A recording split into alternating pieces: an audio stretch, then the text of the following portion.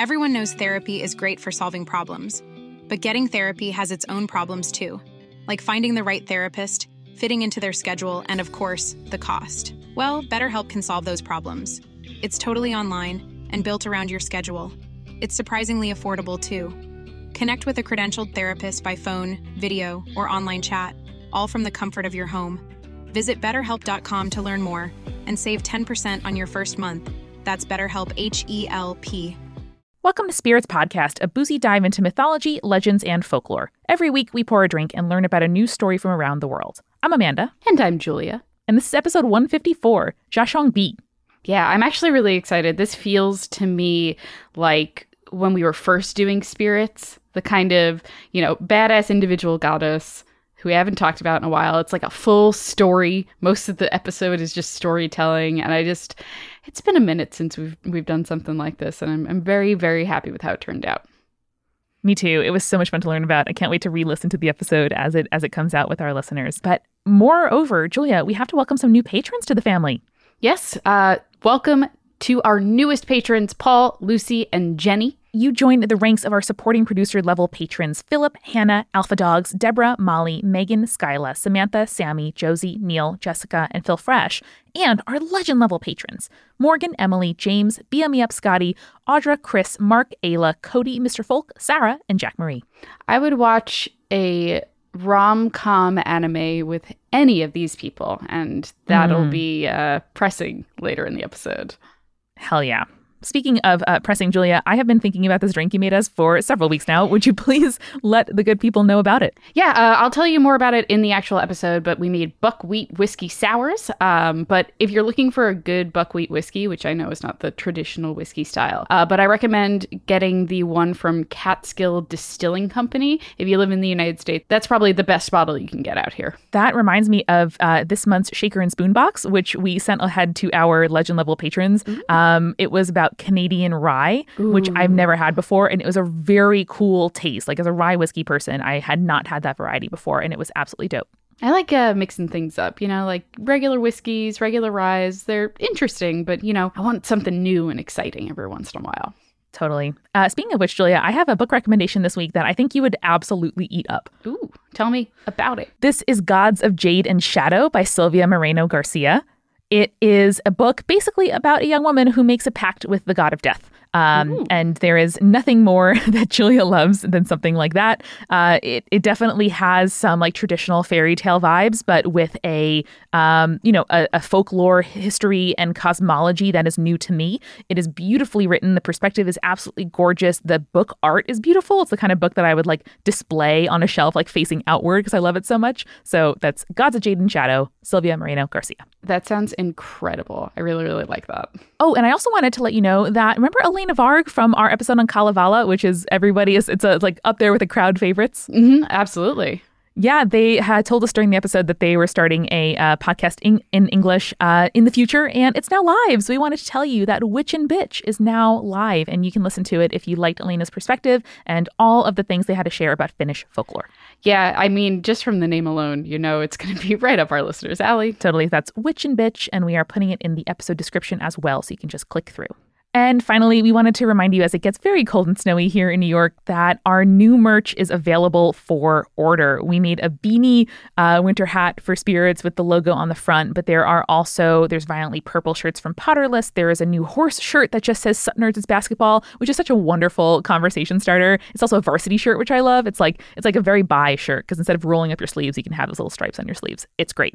And wonderful pins for Join the Party. I can't wait to buy like 4 sets and put them on every coat I own, so I never have to be without my like rainbow Inara skater teen and my Chad and Tracy holding a Bombalade. And oh my gosh, it's so good. I love it. They're absolutely adorable.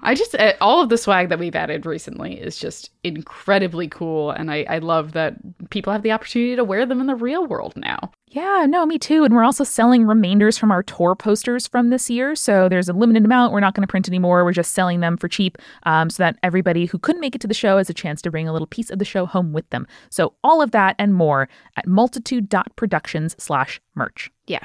If you haven't seen our Portland poster, it's one of my favorite things that Multitude has made. Yeah, we framed it in the office because it's so beautiful. It's very, very cool. Wonderful. Well, I don't want to keep you any further, listeners, from this wonderful episode. So now enjoy Spirits Podcast, episode 154, Zhoshangbi.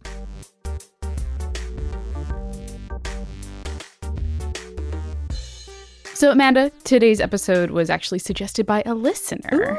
We usually don't do listener suggestions, but I really, really liked this one. So this comes from Ashley, who is extremely cool. She is Korean-Canadian. She's a TV and games writer. What? And she sent this really, really like robust description of this story that I'm going to be telling you. And most of the research for this episode is kind of a combination between what she sent me and then the stuff that I pulled out myself from just researching and stuff. We're going to be telling the story of Zhoshangbi, who is a Korean agriculture goddess with a pretty familiar but not too familiar story. I love it. I'm so excited. But first, let's talk about what we're drinking this episode. So originally, I was going to make a soju martini because soju, as you know, Amanda, is a Korean liquor that's kind of similar to sake and then it's distilled from rice, but it's a lot more pungent. So it's pretty much like similar to a vodka in terms of alcohol content. Very good in cocktails. Yes, a lot of the bars in New York City actually use soju in cocktails if they don't have a full liquor license because it falls under the beer and wine category for whatever reason. It's wonderful. I always do the calculation in my head, like how many of these do I need to get to where I want to be? And is that cheaper than just buying a lot of beer? Yes. And you're like, yes, this At is minimum, good. it requires fewer bathroom trips, which is generally what I go for. That is always a good plus. True.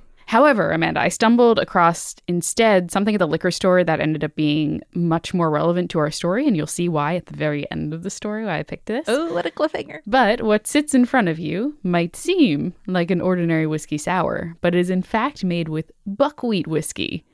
Oh. Buckwheat whiskey. I don't know what this is. I feel like such a bad whiskey liker. I know it's a very rare thing. There's very few places in the United States that actually distill it, but I really, really like it. And like I am not a whiskey drinker, Amanda. Yes. But this one has kind of like a more of an earthy sweetness that most whiskeys don't do for me. Yeah, I see how it's like the very funky gins that you enjoy in that way. That is true. So please sip that, enjoy that. I sure will. And then you're going to take a listen to the story of Zhoshangbi because it is a doozy and you're going to want all of that alcohol. I am sitting back in my chair. I have my drink in my hand with the rubber ice cubes that we invested in so that you don't hear my ice clinking.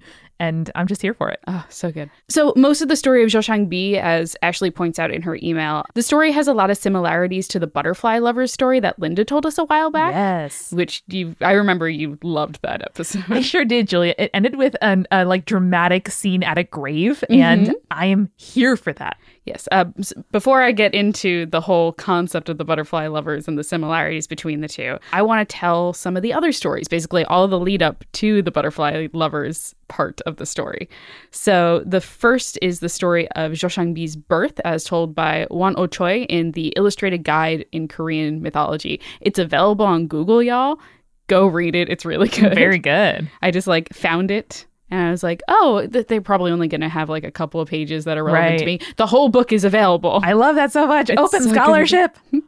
So the story begins that there was once a rich couple that had lots of land and servants, but by the time they were in their late 50s, they still had no child.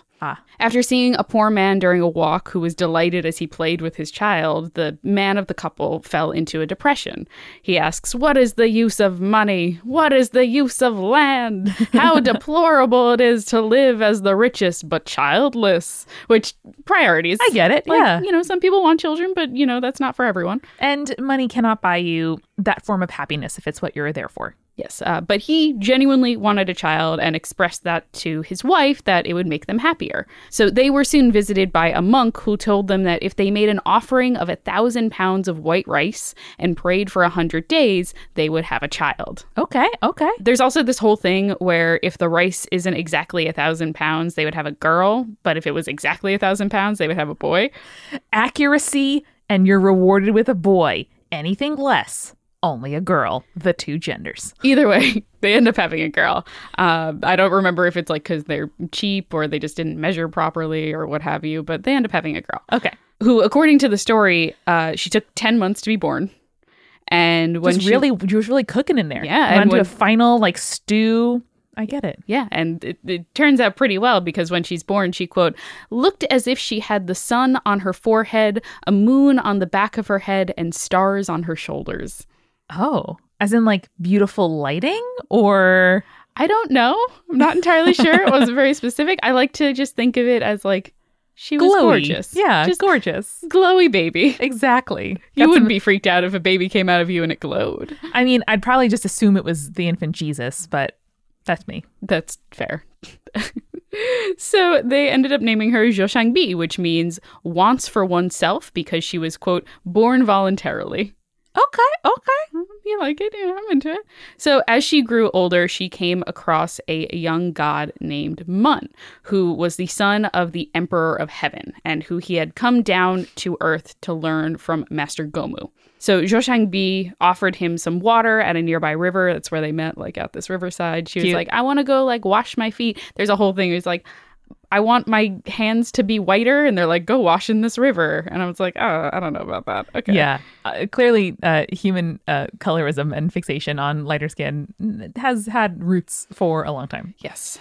So when he told her that he was planning to train with Master Gomu, Zhou Shangbi lied to him, telling him that she had a younger brother who looked exactly like her, and that her brother was also interested in learning from Master Gomu as well. Yeah, some Mulan shit. Yeah, that's some pretty accurate Mulan shit. She asked if Mun would like to meet her brother, and if he met her brother, would he accompany him to Master Gomu so that they could both learn? Sure. So Mun agrees, and then Zhou Shangbi returns home. She tells her parents she's going off to study, saying her father needed her to be taught so that she may help him in the future because he has no male sons, so Sure. she needs to learn. There's a whole thing about, like, she's like, well, you know, when you die, someone needs to write a thing for your funeral. He's like, good point. Go learn things. It's also very true to talk to your family about end-of-life care, please. Estate planning is really important. It really is, truly. So he agrees to let her go study. I love this so much. It's like, Father, if not for my own accord, surely you want a great oratory at your funeral. Yeah, it's very important.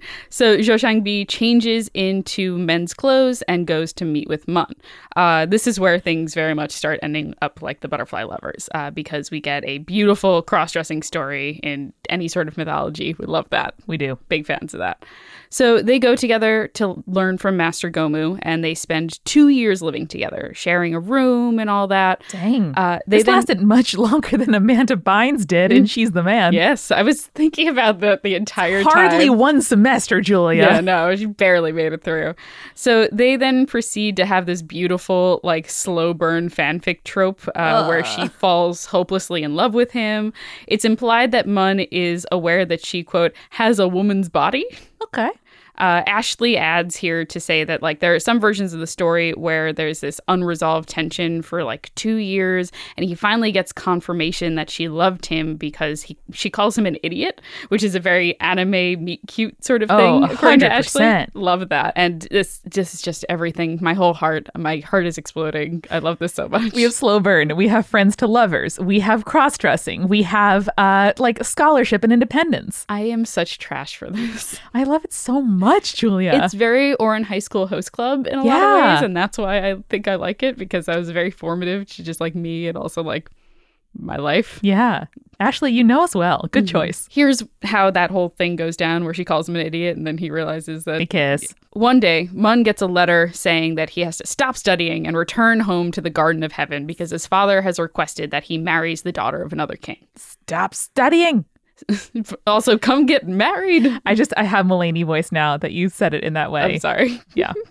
So Zhou Shangbi, pretty hopelessly in love with him at this point, is like, okay, well, I guess I'm done here too. Gonna leave my studies for a boy. Yeah. Sure. So they decide to leave together. However, Zhou Shangbi is worried about what her parents will think if she returns home with a boy, even if that boy is the son of the Emperor of Heaven. So she is like, hey, we're close to my house. We're also like super dirty from traveling. So why don't we just like go make sure we have a bath before we get to my family's house? Okay. So Mun agrees. They go to bathe in a stream. Zhou Shangbi is in the upper stream, and then Mun is in the lower stream. So it's like on a cliffside and the stream is going down. So she waits until Mun is completely naked, and then on a willow leaf writes a message to him and floats it down the stream. Stop. And the willow leaf says something to the effect of like, hey, idiot, you lived with me for 3 years. You shared a bed with me. You didn't realize I was the same girl you met at the same river. Oh, shit. It's so circular. And then she flees. Oh, I mean, so relatable.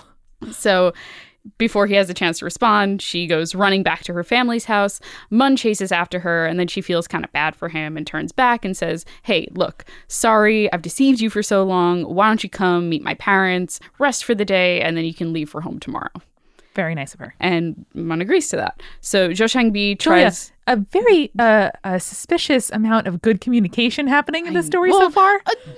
There was a lot of... okay, so there's a central deception happening, yes. But, you do admit your feelings and you do give good boundaries and you don't, run away and then 6 months later the fanfic picks up because, you've been seen again with your ex and then, Draco can't get over how much feelings he still has for Harry and it's like, no, Harry, you're mine. And then they kiss and the fanfic's over. Are you okay? I just have a lot of feelings. Okay. You sure? Do you want to express them a little bit? Or are you okay? No, I'm ready. Okay, good. Zhou Shangbi tries to break the news to her parents lightly and is like, hey fam, so I brought home one of my fellow students with me. His feet hurt from traveling all day. Is it cool if he stays here tonight and leaves tomorrow? She basically gets interrogated. Her dad is like, okay, is this a boy or a girl? And she's like, it's a boy. And he's like, is he younger than 15 or is he older than 15? Oh no. And she's like, why? And he's like, well, if he's younger than 15, he can stay in your room. But if he's older than 15, then he has to stay in my room. And I was like, okay, that's like, when you go to your grandparents' house, they make you sleep in separate beds, even though you're married already, Grandma. Yeah. Mm-hmm.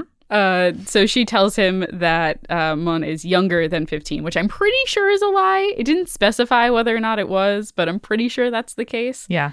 And the father agrees to let him stay in her room. She then hides him behind a folding screen during dinner and manages to keep him hidden for most of the night so that her parents don't know that he's older than 15. We love a folding screen device. So good. So good. Much better than the Arras in Shakespeare and reminds me a lot of Yuri on Ice. Yeah. Good point. Thank you. All right. So she spends the evening after everyone goes to bed weaving super late into the night because that's her specialty. That's the thing that she enjoys doing. Cute. She weaves so late into the night that Mun comes to check on her and she's worried that her parents are going to see him. So she escorts him back to her room and they spend the night together, quote, revealing their love that had been concealed for 3 years. Oh, shit. Isn't that so cute? So cute. And then the story that I was reading was like, how much time passed? Who knew? The birds were crying out for morning. I was like, oh my God, I can't. It's too cute. Also, I get it. That's a feeling. Oh, yeah, no, it's very, very sweet. So in the morning, Mun returns to the Garden of Heaven and tells her that he will try to return soon. But the Emperor of Heaven did not want Mun returning, and so he tells him he must spend at least half the year in the Garden of Heaven, and he's unable to tell Zhou Shangbi about this. So this is where Ashley points out this is very Persephone and Hades moment, which I really appreciate. Me, I'm a sucker for Persephone. She's my gal. I know. It's episode 1 for a reason. Yeah. The story does go a little bit off the rails after this, kind of into a Psyche Eros situation too. But before we get to that, let us grab a refill of those buckwheat whiskey sours. I could drink these all day. Awesome. Listeners, as we approach the end of the year, I am very grateful that one of our continuing sponsors is HoneyBook, not just because it's a service that I legitimately use for Multitude and I think is extremely helpful, but also because they understand how running a small business is really hard. And so they commit to a full year sponsorship, which I think is incredibly dope. Because when you are doing all of your own client booking, billing, contracts, invoices, there is so much to keep track of. And HoneyBook was designed for other small business owners so that you can do all of your business management online in one dashboard. Whether you have a small business, you're an entrepreneur, you're a freelancer, you can incorporate HoneyBook with the services you depend on, like Google Suite, Excel, MailChimp, QuickBooks, all stuff that we use here at Multitude. HoneyBook lets you automate your busy work. They let you sign documents with e-signatures, which is such a big part of my day, is signing PDFs, and just generally simplify your to-do list and stay in control. And right now they're offering our listeners 50% off when you visit honeybook.com/spirits. That applies to both monthly and annual plans, which is dope, at honeybook.com/spirits for 50% off your first year. Yep, that's honeybook.com/spirits. Thanks, HoneyBook. Thanks.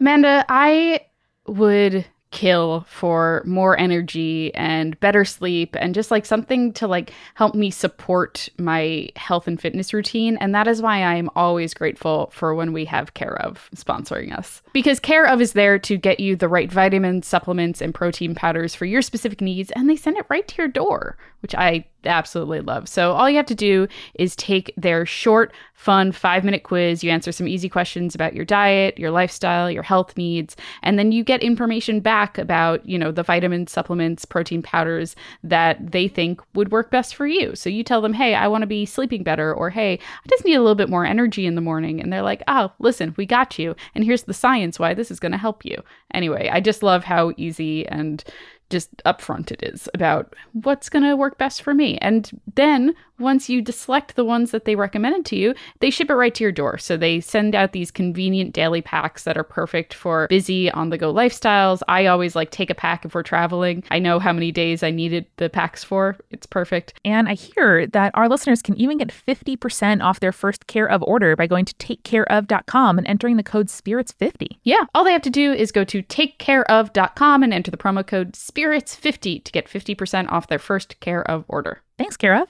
Amanda, sometimes I just don't have time to make food. You know, sometimes I'm traveling to the office, I'm coming back, I got wrestling class, and there's very like little time in between. And I don't want to spend half an hour to an hour making a meal that I know is going to, you know, fill me up. And also, you know, I'll have no time to digest it later. So I absolutely love ordering on those busy days from DoorDash. Absolutely. I generally order my DoorDash when I am at work much later than I intended, and I packed my lunch, but did not plan on staying as late as I am for dinner. So it's really great that DoorDash can let us connect to like those brand names where like I would love to run to Chipotle, but it is so far away that I could not do it and still make my like 7 p.m. call, or all of the other local restaurants that we love to patron here in Greenpoint, Brooklyn, where Multitude is. Yeah, and the best part is there's over 340,000 restaurants in 3,300 cities. So that includes Canada, all the states in the U.S., you know. Wherever you are, you can get some DoorDash. Yeah, every city, it seems, has a different like delivery service that they prefer. But knowing that DoorDash is present in almost anywhere I'm going to visit is really helpful. And if you haven't tried it yet, you can get $5 off your first order of $15 or more when you download the DoorDash app and enter the promo code SPIRITS. Yep, that's $5 off your first order when you download the DoorDash app from the App Store and enter the promo code SPIRITS. One more time for the folks in the back, that's a promo code SPIRITS for $5 off your first order from DoorDash. Thanks, DoorDash. Everyone knows therapy is great for solving problems, but getting therapy has its own problems too, like finding the right therapist, fitting into their schedule, and of course, the cost. Well, BetterHelp can solve those problems. It's totally online and built around your schedule. It's surprisingly affordable too. Connect with a credentialed therapist by phone, video, or online chat, all from the comfort of your home. Visit BetterHelp.com to learn more and save 10% on your first month. That's BetterHelp, H-E-L-P. And now let's get back to the show. Okay, getting back into things. So there is this whole interlude where a servant who is being lazy claims that he has seen Mun in the Garden of Heaven. Jo Seung-bi decides that she's going to go to the Garden of Heaven to get him back because they promised to like marry each other and stuff like that. But, I'd be worried too. Ashley actually points out that she disguises herself as a man again because, you know, she super likes the aesthetic at this point, I imagine. And then she takes that servant on the journey with her. And there's ghosts and wizards and stuff. The problem is the servant has the hots for her and unfortunately tries to rape her in the story, which, no. And then she kills him. Okay, that seems like a fairly appropriate retaliation. Yes, correct, because she doesn't fuck around. Yeah. So her parents are pissed about that she killed one of their servants, to like kind of be like, hey, sorry about that. Sorry, I don't want you to lose a servant. She raises him from the dead, which is equally badass. How? Learned a lot of cool things at Master Gomu's. Wow. Yeah. That is movie exposition training montage levels of like superpowers. Yes. And then that just makes her parents more upset. Yeah, because not you're the raising best. people from the dead. No, not the best. But if you're in a situation where you're like training with people with powers, and this is very normal, I get how your sense of what might or might not like upset civilians could get a little twisted. Yeah. So anyway, they're extremely upset. They end up disowning her and kicking her out of their house. That means. So after she is kicked out, she is adopted by a woman named Lady Jumo, who she meets on the countryside and is a weaver as well. Like I said, Jo Shang-bi loves to weave. So Jo Shang-bi actually impresses her with her skills in weaving, and Lady Jomu asks her to assist on a project that she's weaving silk for, and it's for a wedding, which Lady Jomu then reveals is for Mun's wedding. No, I knew it! Ah, fuck! So when Lady Jomu brings the silk to be inspected by Mun before the wedding, she reveals that it was Jo Shang-bi's weaving, and Mun insists on seeing her. Oh, good. I mean, I don't want him to be at the altar and look at the thing and be like, fuck, I know that weaving. So Mun comes to Lady Jomu's house the next day, but Jo Shang-bi isn't, like, happy to see him. Because I guess, he was gone for so long and never told her what the deal was. Yeah. So she pricks his finger through the door, and then Mun leaves because his blood has now made the house unclean. And he's also like, I'm in the mortal world and everything's dirty. I'm going back to the Garden of Heaven. So why did she prick his finger? Just because she was, like, pissed? Yeah. Oh, fair. Lady Jomu is also frustrated by Jo Shang-bi's behavior and kicks her out of the house as well. She's just like, I helped you out. I adopted you. I brought you into my project, and this is the thanks I get. Yeah. The problem is Jo Shang-bi is remorseful for her actions, and so she becomes a bugini, which is a woman monk, basically. Ooh. And so she does that in the hopes that she'll be forgiven for her sins and she'll be able to join up again with Mun. I think that's overkill. I think that she did most logically what was available to her in a given situation. Yeah. I understand how she, got a lot out of this training and would want to sort of dedicate herself to it as a way to sort of recenter herself and, like, repent and things. Mm-hmm. But girl, you're okay. It's very, like, get thee to a nunnery in Shakespeare. Yeah, a bit. A little bit. So she's living that life, shaved her head, it's all good. As a monk, she meets some of the maidservants of the King of Heaven who are crying. She just, like, stumbles across them as she's traveling. When she asks them why they're crying, they tell her that they're looking for the stream in which Mun had bathed with Jo Shang-bi way back when because he wanted to drink from it, but they're unable to find it. And Jo Shang-bi is like, hey, yo, that's me. I can get that water for you if you want. But the problem is I want you to take me back to the Garden of Heaven with you. Yeah. And they're like, yes, of course, whatever you want. You seem Anything, great. I mean, I'm sure you have been given things at work, tasks that were as vague as that is. And you're just like, God damn it. Like, give me a sign here. Give me any kind of help. Yeah.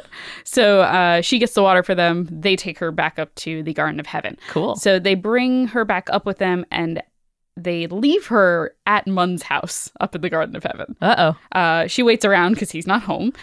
She's exploring and she's singing to herself, and then Mun discovers her there. So much like she had hidden him in her home, Mun hides her away in his room behind a folding screen again, and they reconnect and catch up with each other's lives. What a sweetly structured story. Yes, no, it's very cute. It's got all the beats. All the beats, and I see, too, if this was ever, like, performed or read out or recounted to each other via, voice, how having that circular, motif come back again is even more impactful, I think, when it's spoken out loud than when it's read. And it's just, I'm getting little goosebumps here. Yeah. Oh, God, I love it. And we'll talk a little bit more about the tradition of telling this story when we get to the most Buck Wild part of the story. Oh, not even. Okay. We're not even at the Buck Wild Julia, part yet. I got my flu shot today. My system is compromised. Oh, boy. Oh, boy. Okay, so they're catching up, just telling each other how much they love them. The two of them decide to get married in secret. But when Mun reveals to his parents that he's not going to be marrying his betrothed, his father calls for a 50-foot deep pit to be dug and then filled with burning charcoal, and then swords with a sharp blade to be hung over the pit. Oh. So here's where the version of the story that I read and Ashley's version that she sent us differ slightly. So in Ashley's story, the brides are forced to compete. They're like forced into this competition where they're forced to walk across this bridge of swords over the pit of fire. So this is the quote from Ashley. She goes, imagine a bridge made out of knives that are all arranged so that the handles are touching the ground and the blades are pointed up. And these two women have to walk across that fine blade edge. Ashley continues, what I find personally really interesting about this is when I was growing up, my mother would tell me stories of Korean shamans called Mudang. I think I'm pronouncing that correctly. Because she grew up in a village where it was still an intersection of shamanism, Confucianism, and Christianity. And one of the things that the Mudang were renowned for was a knife dancing ritual. Oh. Basically, everyone would gather in the village square and the Mudang would perform this important ritual, and they would have these knives positioned on the ground, just like the Zhoshangbi myth, play music and dance on top of the knife blades barefoot. Wow. And afterwards show the bottoms of their feet to the crowd so everyone can see that they weren't bleeding or cut. That's awesome. I'm not sure if the Mudang adopted this knife dancing ritual because of Zhoshangbi or in honor of her, but I thought the parallel was really interesting. Yeah, like a minimum, this is a thing that's present in culture or history, such that it shows up in both places. Yeah. Anyway, because Zhoshangbi is a badass, she completes the challenge while the other bride refuses and instead starves herself to death, which is not great, but is meant, I think, to show the very strong sense of will Zhoshangbi has, which is her most defining characteristic. Wow, that's a really astute analysis, and it's a badass idea, and it's like MTV's The Challenge meets like The Bachelorette, which I really enjoy. I like that combo quite a bit. Yes, thank you. I'm saying The Bachelorette and not The Bachelor because they're not really competing for the affection of the man. It's like as if the Bachelorette casting people decided like, okay, well, we like these two. One of you can be the Bachelorette. Episode 0 is whoever's feet are more functional at the end of this ritual gets to be the Bachelorette. Yeah. So thank you, Ashley, for that analysis. Yeah. It's really, really great. So in the version of the story that I read, it's just Zhoshangbi. So she manages to do the thing, but she cuts her foot, like as she's crossing the thing. It's knives. So she wipes the cut on her underskirt, dirtying it, which apparently, according to this version of the story, is why people get their period once a month. Oh. Which, you know what? If this is the reason why people get their period once a month, instead of like some of the weird, shamey versions unclean. of other It's religions. like, oh, I'm sorry, I just walked across a bridge of knives. Yes. Okay. That's a way better version, in my opinion. Like, no, but also, yeah? Anyway, that's fucking wild. But the parents welcome her into their family. Mun is sent to tell the other woman that she's no longer going to be married to him, and she lays down and turns into a bird after 100 days. Okay, I'm sorry. I'm just also stuck on the idea that that people who menstruate are just walking across bridges of knives each month. And I love the idea that it's cyclical. It's just very good. Extremely good energy. I mean, into it. I do feel that roughly once a month I have completed, just by like living in the year of our Lord 2019, that I have walked across a bridge of knives. So Yes. I'll take it. Hard agree. Okay. Anyway, So- let's return to the bird thing. Yeah, so she turns into a bird. Just in grief. Yeah. So, and then the bird transforms into 4 birds, Oh. which become 4 things that if they get between a couple, it forces them to break up. Okay, I see it. This is also a very strange twist on bird husband. One of them is complaining, and the other one is having bad breath, which is odd. I mean, good breath, good marriage. That's something. Sure, okay, Oh. that's fair. There's like 2 other ones, but I was like, I don't like those. These were the ones that stood out to me. So there is still another version of the story where the like bride-to-be becomes a hungry ghost, which we've talked about in Yes. past stories as well.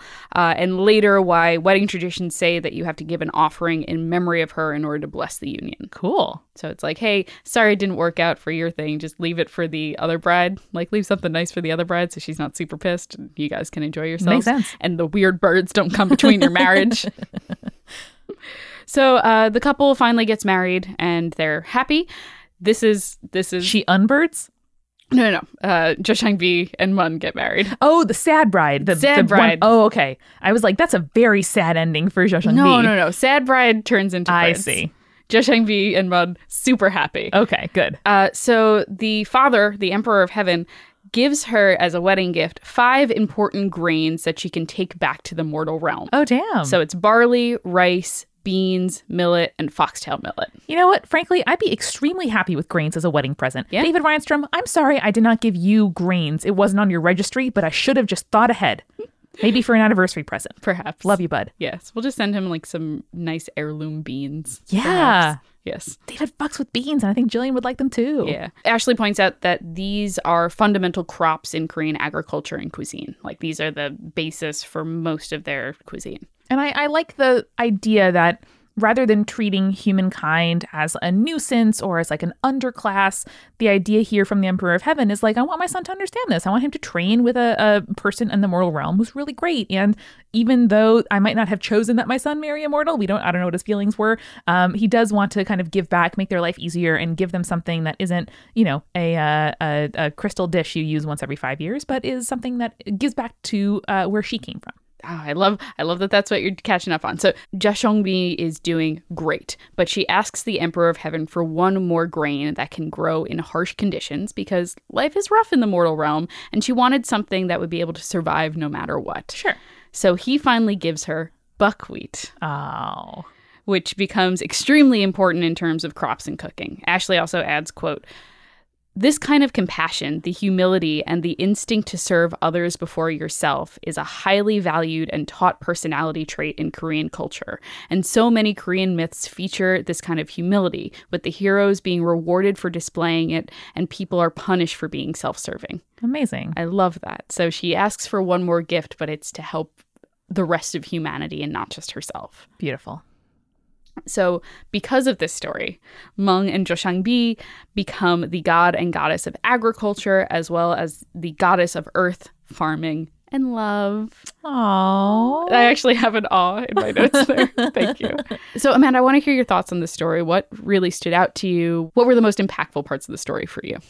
Yeah, I'm so glad that Ashley kind of touched upon that idea of looking out for something bigger than yourself. And it sounds like Jia Shongbi was very kind of connected to her community and her obligations, even as she was seeking something better for herself. Mm-hmm. So, she wanted to go and study and learn and see the world, but she also realized that she had some filial duty. And so she kind of pointed that out to her dad, and she knows and is like aware of all those contexts. It feels like so often in stories we're asked to choose between fulfilling yourself and growing and serving community. And in a lot of the stories that like I grew up with and stories that we're presented with in the media now, it's sort of like either you can, stick to where you came from or you can grow. And for almost everyone's life, that is very much not a real choice. Mm-hmm. Like these things are enmeshed. And by going for one thing, you might have to give something up. Or you can find new ways of, learning, growing, doing things that you want to do, but also taking care of your obligations and what you have to take care of. Like it's not a bad thing at all to take care of others. It doesn't stop you from growing. And so in her case, I love that she, returned to the family. I love that she is asking for, grains on behalf of humanity, that she wasn't like pissed when she saw these maids, but like saw it as an opportunity. She's really into helping others. And if it's a benefit for herself, like that's great as well. So I love that she's not completely self-serving, but she's also not completely selfless, because that sucks. And that often gets women killed in folklore. Yeah. No, I think that brings up a really good point, because she's a kind of character that has a lot of balance, in that she is the kind of character that is going to take the bull by the horns. So she is the one who stumbles across Mon and is like, I am going to go to school and I'm going to learn things. You are my ticket. Yeah. Even though women in this time and place don't typically get to study. And when Mon is up in the Garden of Heaven, she says, okay, well, I'm going to figure out what the situation is. I'm going to find a way up there. And even though she doesn't succeed, and like there's a lot of things standing in front of her, all she does is she's like, I'm taking this servant and I'm going to get the job done. Yeah. And it's not ever for like self-serving purposes. It's always about like, how can I become a better person, but also how can I make the lives of people around me better? Yeah. And self-improvement is a selfless act sometimes. Yeah. Working on yourself, it's that whole like oxygen mask theory, right? And that you sometimes have to put on your own oxygen mask, or you do on planes, actually, if you're ever in that situation. Mm-hmm. You have to put it on yourself before assisting others, because if you pass out, you're not helpful to anybody around you. That's true. So that's not to say that like your contribution to other people is the only way to measure worth. But I think that for some people, it's hard for us to justify doing anything for ourselves if we can't find like a direct benefit for other people. Mm-hmm. And that's something that like I have certainly tried to work through in therapy and in my life. And seeing someone who so clearly seems and effortlessly is like balancing those two obligations is amazing. And like she improved the lives of like all of humanity, mm-hmm. In the journey of pursuing something that she knew was right for her, even though it like defied convention at every single turn. From, going to this training academy dressed as a boy to marrying someone who is a celestial to, finding a wedding present that is not just something she can use, but something that everybody else can. Yeah, I absolutely love that. And I think one of the parts of this story that really stand out to me, as you said before, when we look at a lot of mythology, strong-willed women tend to get punished for being strong-willed. Yeah. Or he gets engaged to somebody else and then she dies. Yeah. And like, that's not what happened. No. She was like, I'm going to become a scholar. That's a great reaction to someone you love marrying somebody else. Fuck yeah.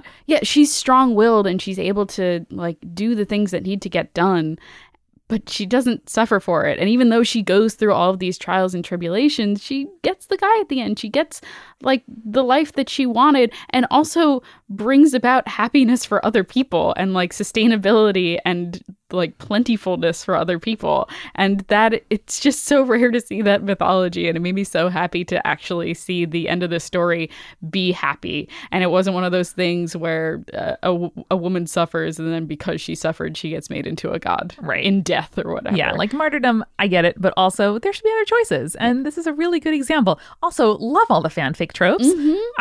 I'm here for it, and I love that humanity is like, this is a compelling thing to happen in a story even now. This is the reason why I think it stood out to me in particular as a really, really beautiful parallel to the Psyche and Eros story. Because, for one, the Psyche almost stabbing Eros and burning him with the candle wax is basically her pricking the thumb of Mun. And then she has to go through all of these trials and tribulations in order to get him back, even though this time there's no vengeful mother trying to be like, prove to me that you're worthy of my son as your husband. But instead, it's just... she's just so strong-willed and so passionate and so forceful and isn't punished for it at all. And it's really, really, really nice. Yeah, it's amazing. Oh gosh, there's so many things to love, and like a lot of just good communication in this story. Yes. Like, I know that you balked a little bit earlier because there was, the whole fundamental deception, but it was necessary. She talked about it. She owned up to it. It was extremely sweet. I want to float my love a leaf down a river with a question on it. It's extremely adorable. And I don't know. I feel like we don't get a lot of good examples if you don't grow up seeing them of like communication, forgiveness, evolving among romantic partners.